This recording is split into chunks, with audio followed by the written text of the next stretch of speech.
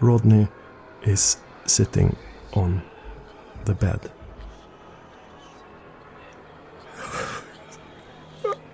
I'm sorry.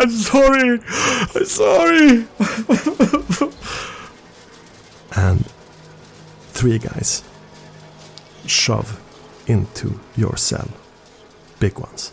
One of them a little bit smaller. That's the guy who welcomed you yesterday, who seemed impressed. He's one of them. 2 more. And they're in here.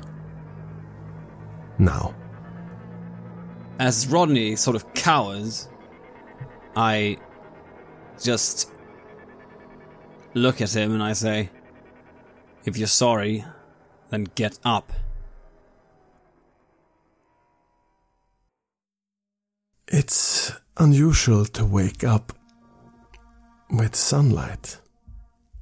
You've grown so used to having investigations at night or contacts to meet that adapting to this, even then, before, you weren't much of a morning person, but now you are.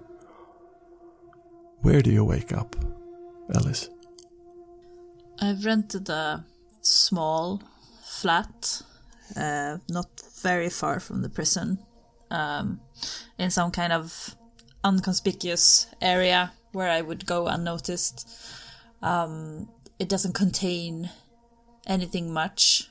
I think that from the start I was so groggy and weird during the day, but now I kind of getting used to that I can be awake during the day and it doesn't bother me as much. So I try to make the most of my hours, trying to kind of adapt so I will be as fast and as alert during the day as I am during the night.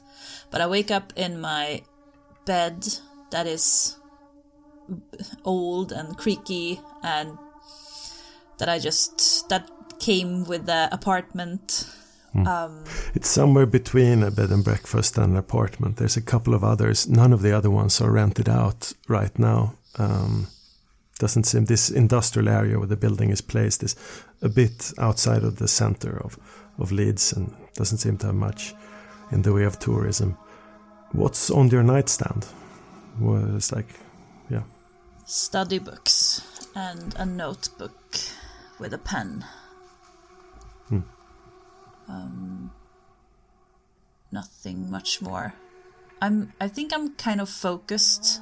One thing that I used to do a lot when I was human was indulge myself to kind of get away from things. I fled into sex and booze and flirting, hooking up, but I don't do that in the same way anymore. I think that maybe hunting has kind of taking the place of those kind of fleeing from my reality. So now I'm focused, and then sometimes when I have to, I go out and indulge in, the thing that we do. Are there any traces of the thing in the apartment? Any traces of any earlier hunts? Any accidental souvenirs? Maybe even something you don't know about yourself? I think I am rather careful. I think that I have getting the habit to sneak up on people that are sleeping and doesn't know I'm there. But sometimes, when you get these strong images of feelings from a person, I think sometimes I take something, a ring, an earring, or a button or anything small that nobody will miss to kind of remember that special flavor or something. And I don't really want to think about it. I think I have it in a drawer or a box and I just put it there and I never think about it again, but it's there. It's there as some sort of little corner, a little center where that thing is put away. All the activities of doing that is put away. But now it's a perfectly normal day. It's unusually bright for being Leeds. The clouds crack open a little bit and sending some almost desperately hopeful rays of light over a patch of broken, what looks like a construction site that has been stopped a year or two ago. Beyond that, there's a park that is fairly wild grown, but still old monuments and what must be a mausoleum in the old cemetery part of the park can be seen through the sparse, poking finger-like branches of the trees over there. I think that I feel that's I kind of got a bit too obsessed with my humans, if you call them that. That like I somehow, when I now know where they are, I think I also have this urge to find other connections to the human world, if you know what I mean. That I can't just hang everything up on Paul and Francis, because then I will go nuts. So I think there has been this restless seeking of something, you know, like a prowling cat or a dog sniffing around for like something to hang on to. There's a number of copies of What's Up Leeds in a stack. A lot of pulled little notes about yoga classes and book circles and things like that lying around perhaps. Yeah, and somehow I'm drawn to the small park that is outside my apartment, because there is like a youth gang hanging out there, like kids, mostly boys. They are in their late teens. They are semi-criminal somehow, and they are kind of fearless in a way that I think is inspiring. So I think I have, when I'm not studying or, you know, reading up on the prison or worrying about Paul and Francis, I think I have watched those gangs a little to just kind of get something of my own. And I think it's a habit from when I was on my own as well, kind of watching like a little flock of humans that are mine in a way. But I don't engage with them. I don't drink from them. I just have them. Yeah, and at least they won't come out until lunchtime. Nah. Not usually, at least. I mean, there was this one Saturday when some of them were still going, and some of them had been awake. But yeah, that was a while ago. So, what is your morning routine? I think also there I am slowly getting back to actually behaving like a human being. You know, brushing my teeth, brushing my hair, having a shower, using some kind of skin appliance, maybe even makeup. Just have this routine of doing very human things. But it's weird when you don't eat. You realize how much of human life that is centered around eating, and how aloof and apart from humanity you feel when you don't do that. So I think I have coffee at home and I have cigarettes, because cigarettes is something that I can do. It's not food, and it won't kill me, it won't give me cancer, but it will make me feel that I'm doing something really mundane and human.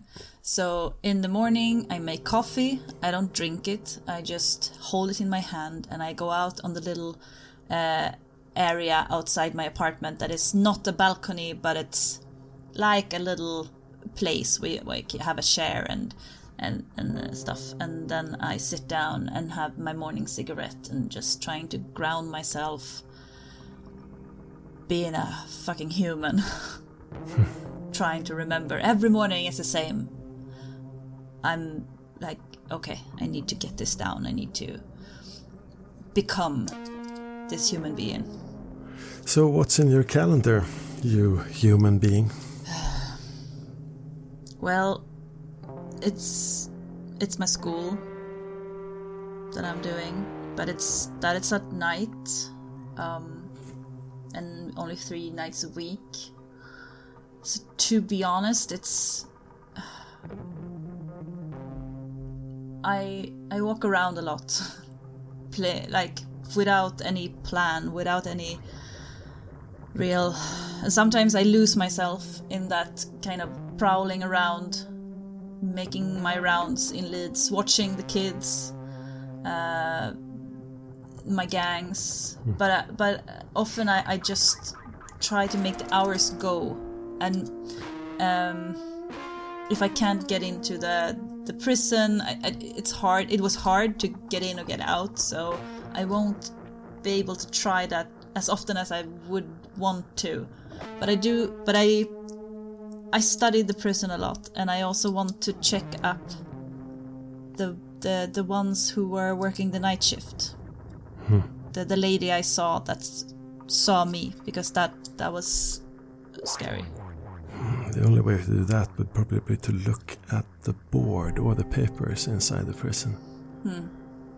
And a school is near the prison, and sometimes, quite often, your wanderings and just randoms walking about takes you to that edifice, that maw of the giant toad, the place where they are, both friend and foe.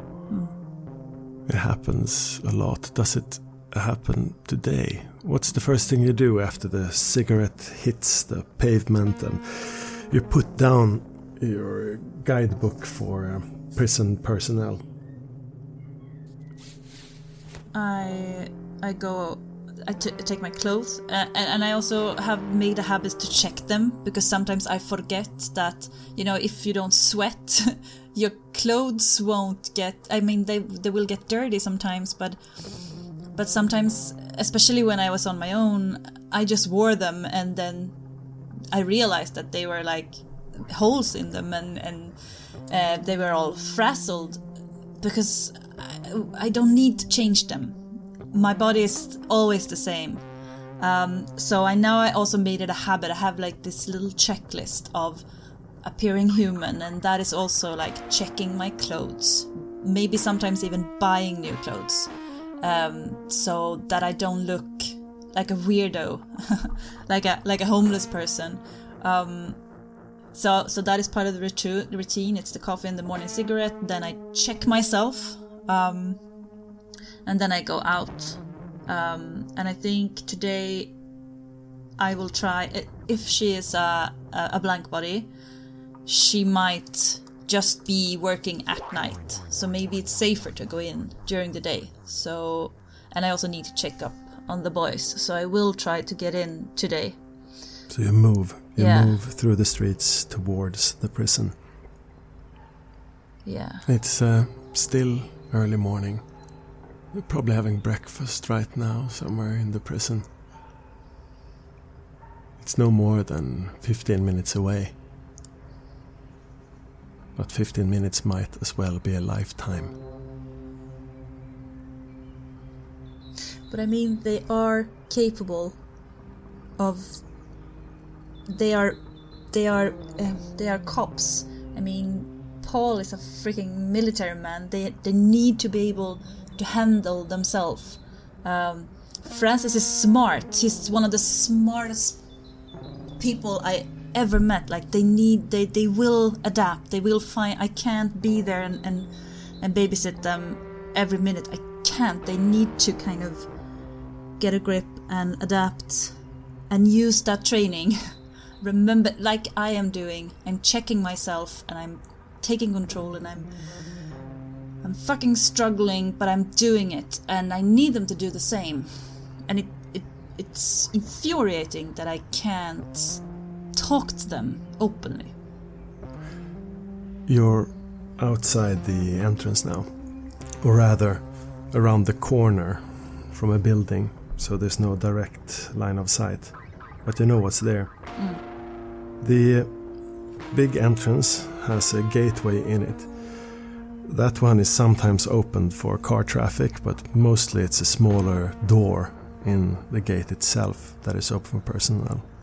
There's also a more modern entrance to the right, a large see-through door that opens to a reception area. So either the big door that takes you into the courtyard or straight into the reception area and all that entails. There's a few visitors arriving in cars. You can hear a kid crying as a mother gets out a trolley out of the back of a convertible and moves towards the sliding doors. Are there cameras? Because I do know that I'm visible at cameras. In cameras, right? You've seen it happen yourself. Yeah. So yes, that you know. Sloppily watched from what you have seen so far, but yes, there are cameras. The old door, the camera there, is really old. It's placed in a weird angle, probably to see cars driving up so they can open the gate in time. So that is, it's a longer way in, but less watched. Yeah, I will take that today. You don't have to wait more than a minute or two before a big G4 truck, maybe with supplies, maybe with personnel, maybe with a prison delivery, comes driving up to the doors. 2 guards in reflexive yellow jackets move around, their caps on. One of them leans into the open window of the car. The screws talk a bit and the gates creak open and the car starts rolling in. Yeah, I will try to follow it. You follow it in sight or out of it? As close as I can. Are you obfuscated or are you not? I am obfuscated. You feel slightly more chill, as if whatever little warmth in you is busy elsewhere, far, far away from you. Rouse the blood. I'm getting hungrier. The chill is intense, but you're close to the back of the car, the gates close. It's just a matter of moments before the 2 guards exit and moves towards a side door. Another screw is holding the door open already. It's a big, thick-set lady with blonde hair and red freckles. She smiles and laughs a lot at the grey-haired man. He's quite handsome. Yeah, I'll try to sneak in with them when they go in. Or, if it's not possible, I will wait until there will come a better opportunity. You will have to make a call. So, so which will it be? I will sneak in, of course. It requires a bit of speed to manage to get in there. So I would like you to do a wits plus athletics. Yes. I will use willpower to re-roll 3 dice. Because that's better. 1 success. There's not 1 door, but 2. It's like a sluice, and by the time you're in, the woman jumps in to squeeze the man's butt really fast and slams the door behind him, so you're trapped. Shit. They laugh and giggle and spin around. Shit, you gotta wait here until... Oh no, fuck. They're making out on the table. You're caught in there. Jesus fuck. I will just step back into the wall, waiting for my chance. Oh, yeah. It's gonna be a while. You can see how they unload the truck, but the stuff that's going in is not going into this door, it's going into another. Oh well. What could possibly happen? What difference does it make? Bang! The door to Paul's door closes, and you see it from the other side of the landing, Francis. He's locked in there. 3 guys blocking the door. One of them, the red mustached dude.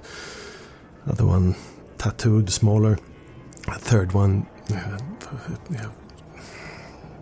nondescript. What's happening in there?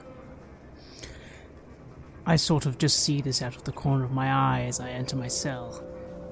I don't know what I can do. It's not like I can just run over there and give him a hand. I kind of just enter my cell for the moment. Is Donnie in the cell yet? No. No, Donnie. You don't see him on the landing. Donnie steps up to you, Richards. Not much to say. There are 3 of them.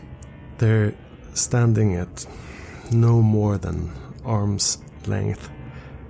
He has a broken boxer's nose and his muscles are tensing up for a blow. And the other guys, black-haired, small, the guy from yesterday, yes, that's him.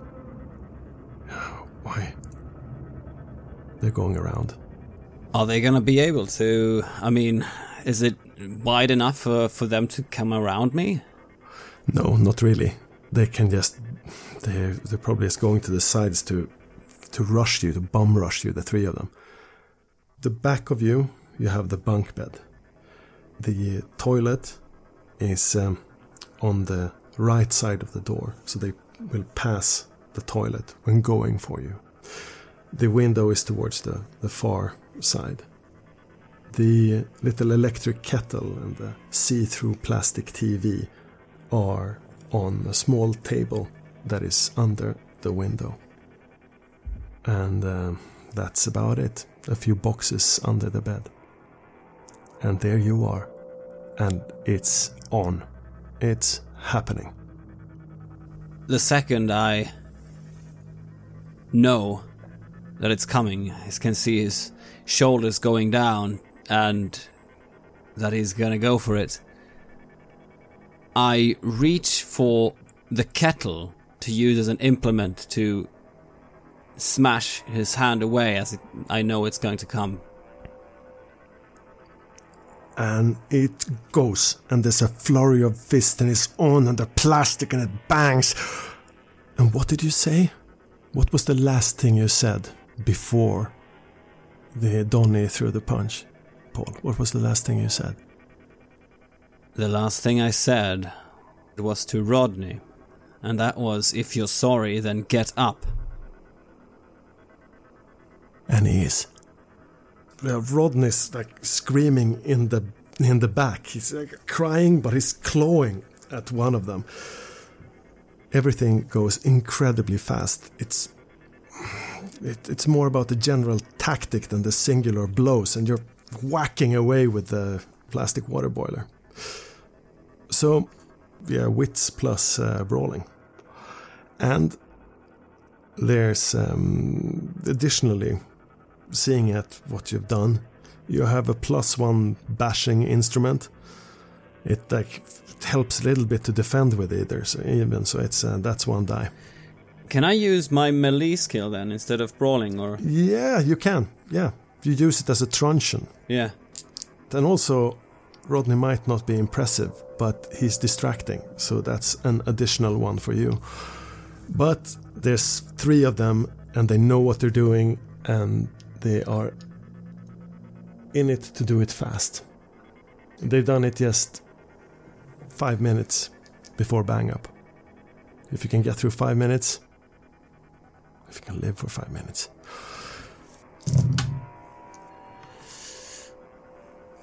I get 3 successes. I'm trying to keep them stalled here. Maybe not win, but just keep alive. plastic pieces are shattering off. There's squirting of blood somewhere, but fuck, now they're in close. One is pinning, one is bashing. So there's the first one's hit glances you. Don is in the face, and that's for 1 bashing, right in the face. As in from 4 successes. Other one in on 5 successes. Schmack, 2 more. 2 more bashing. Yeah, third one, another bashing. Ronnie places a kick on the leg of one of them, who screams loudly, apparently hindered. They're going all out, hard, blow, blow, blow, blow, blow. You've been doing a good job of fending off most of it, but it comes through and just wearing you down. It must have been a minute now. The water boiler is just down to the metal. It's completely useless. You can't use it anymore. It's just trash in your hand. Yeah, they will keep on crushing you unless you do something. What can I do? As the boiler gets smashed, and so does my face, I feel my ribs buckling up. It's like, fuck, I'm not gonna make it. And I reach for the crucifix and I flick out the blade inside of it. There's a slight hesitation, ever so slight. The knife speaks volumes. And in that moment I say, back the fuck off or I'll slice you up. In the name of the Lord. Intimidation plus resolve.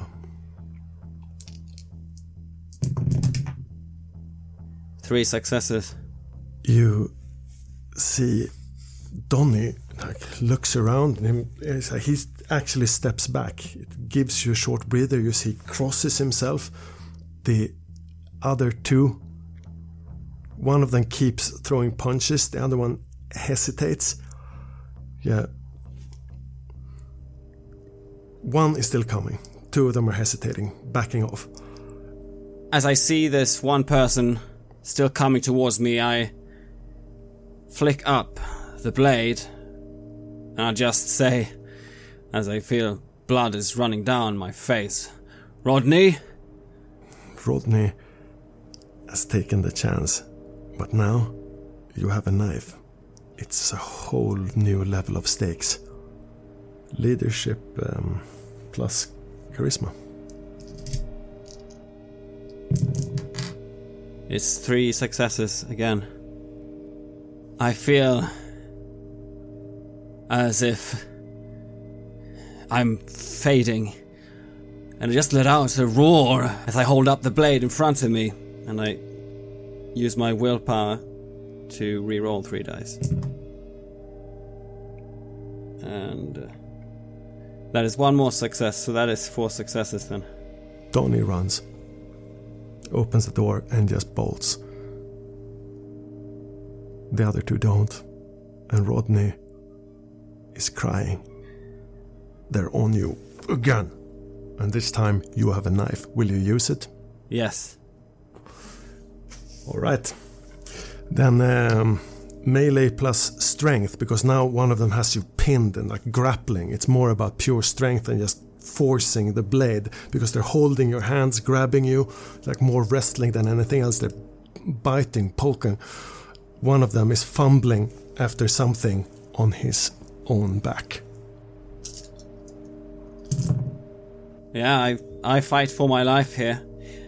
I only had 1 success, so I'm gonna reroll 3 and see if I can get even 1 more, but I don't know if it's gonna make a difference. Yeah, 2 successes. Yeah, you don't even get to use the knife. One of them locks down your hand, grabs it away, and it clangs on along the floor, and there's in the beginning it really hurts when the head smacks into the wall, or when your back goes crashing into the side of the bed, or when you get thrown down, or a boot comes into your stomach. But after a while it's more like a rhythm that is pumping away. Take each blow taking you one step further to darkness. 4 bashing more. So now I have the bashing track is full and 2 of them have become lethal. It's wet in the bed. Wet. Bang up! The guards are locking down.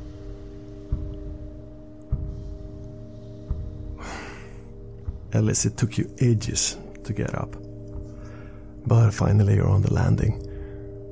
And there's, far away there, that's their cell. You can hear the screws are coming up behind you to do bang up in a minute or two. There's people standing at Paul's door. What do you do? I need to go closer to see what's happening. You see the door opens and a guy comes running out. You're still pretty damn far away. Fuck. And there's people just standing in clumps in front of you. The whole landing is full. It's blocked. It's the last minutes of association. There's favors being traded, bags of spice being pushed around. There's hugs and fist bumps and quick goodbyes. A smile or two. What can I do? I mean, it seems like I can't rush because there's people in the way. They will see you. Fuck. Yeah, I will hang back then. You hang back for a while. The screws come up the stairs, and then the door opens, and 2 men walk away. One of them has a crucifix-like blade in his hand. There's blood on it. One of them is walking away with a limp, blooded face. They're completely punched up. They're moving fast. The screws are 1 floor down. Do I know that that's Paul's crucifix? Yeah, you do. Do you know that is Paul's cell? Okay, I need to check on Paul. But I want to note the one that has the crucifix because I will visit him later. So You look at him, small guy, scrawny, big nose, Middle Eastern guy, black tracksuit. Yeah, he was there yesterday also. One of the Londoners, North Londoners. If he would fall down a stair and have to go to the infirmary, that's like then he is not locked up in a cell, right? So I could maybe even visit him if he had an accident. Yeah. Because then when he passes me, I want to push down a stairs, if there is any stair. You can push him over the landing and an uncontrolled fall onto the suicide railing. That is that is going to hurt him bad. Will he die? No. If he falls in his head, he will die. Okay, I will take my chance. I will do that, and he won't. There's a lot of people here. Yeah, but he won't notice. I'm. No, but maybe one of the other 4 guys that are standing around here. It's pretty compact still. People are leaving.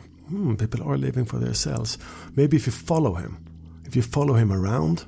But I also need to check up on Paul, so I just want to do it. Yeah, so which is it going to be? You can only do one. Either you check up on Paul or you push him down. Can I just push him when I just pass him? It's gotta be so quick because there's at least 20 people who could see you. Yep. You will have to succeed spectacularly. Mm-hmm. Obfuscate plus your strength. Strength is good. Yeah. Yeah, I want to rouse strength first, and I'm not gonna get any hungrier, so I will get an extra die. I would allow you to push 2 if you want to push again. I want to push again, of course, but then I get hungrier, and now I will use some willpower. 4. No messy, no crits.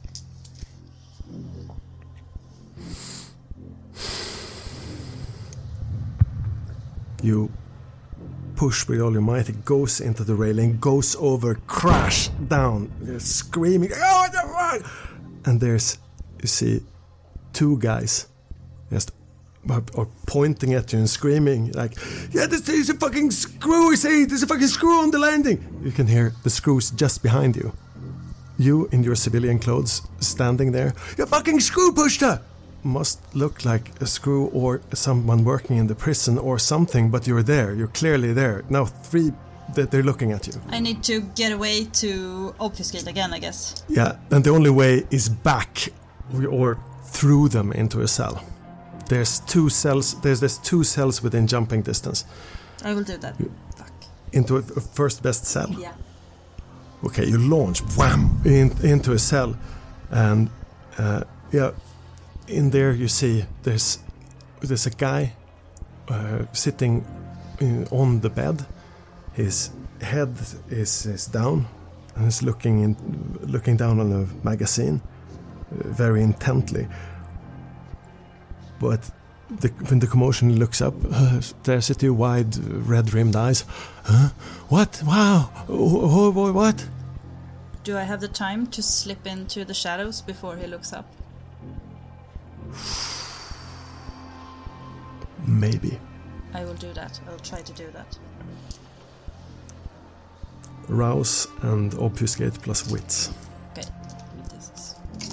I'm not getting any hungrier, luckily. 4. No messes, but no crits. What? Who? Why? 2 guys barge into the cell. Where the fuck did she go? They start looking around the cell. They look under the bed. No. Bang up! Boom, boom, boom, boom, boom. The guards are coming. They're closing the doors one after the other. Commotion in the door. Oh shit. The guys at the door are searching through the place. They're moving out through the door. The screws are just one door around. Bang up! Everybody get it! Bang in yourselves! Do you have to use this? You can see a screw coming up to the door, lifting a truncheon at one of the guys. They are going out, but the screws are already at the door. I guess I can't get out. No, not unless you push through. No. And no, not again. They're gonna see you. Either you fucking drop it and talk them down, or... No, I will stay put and I will have to spend the night, but then I might as well have a snack. The door closes. The key there. Yeah, you got that little fucker. You got him. You pushed him. The guy who cut Paul. This was not part of the plan. Fuck. 6 cells away, Paul is on his bed, bleeding. The screws move up. There's a whistle goes up, a red light. With all the noise outside, it's almost surreal. Both you, Ellis, and you, Ward, hear the shouts, the screams, the rattling when they bring up the stretcher. Yeah, they're running a train of screws to bring out Paul, the legend, bleeding. All the wing sees it as he's carted down with a bag of plasma held high. Nafkat's his face hardly recognizable as he passes on the trolley. Yeah, you got him. The guy with the knife. I peek out from the cell door that I imagine has closed now, seeing this maybe just outside. My stomach just churns, knowing how there was nothing I could do, and if they come for me, there'll be nothing I can do then either.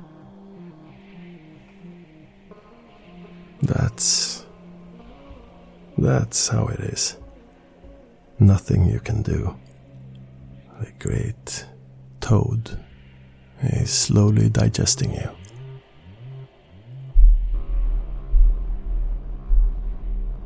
You have listened to an episode of Red Moon Roleplaying, where we play the third season of the chronicle No Man is an Island for Vampire the Masquerade 5th edition. Our storyteller was Martin Eriksson, and we were also joined by Anna-Karin Linder. The music was created by Lola Zaza, and the sound effects are from the fine folks at freesound.org, zapsplat.com, and Sirenscape.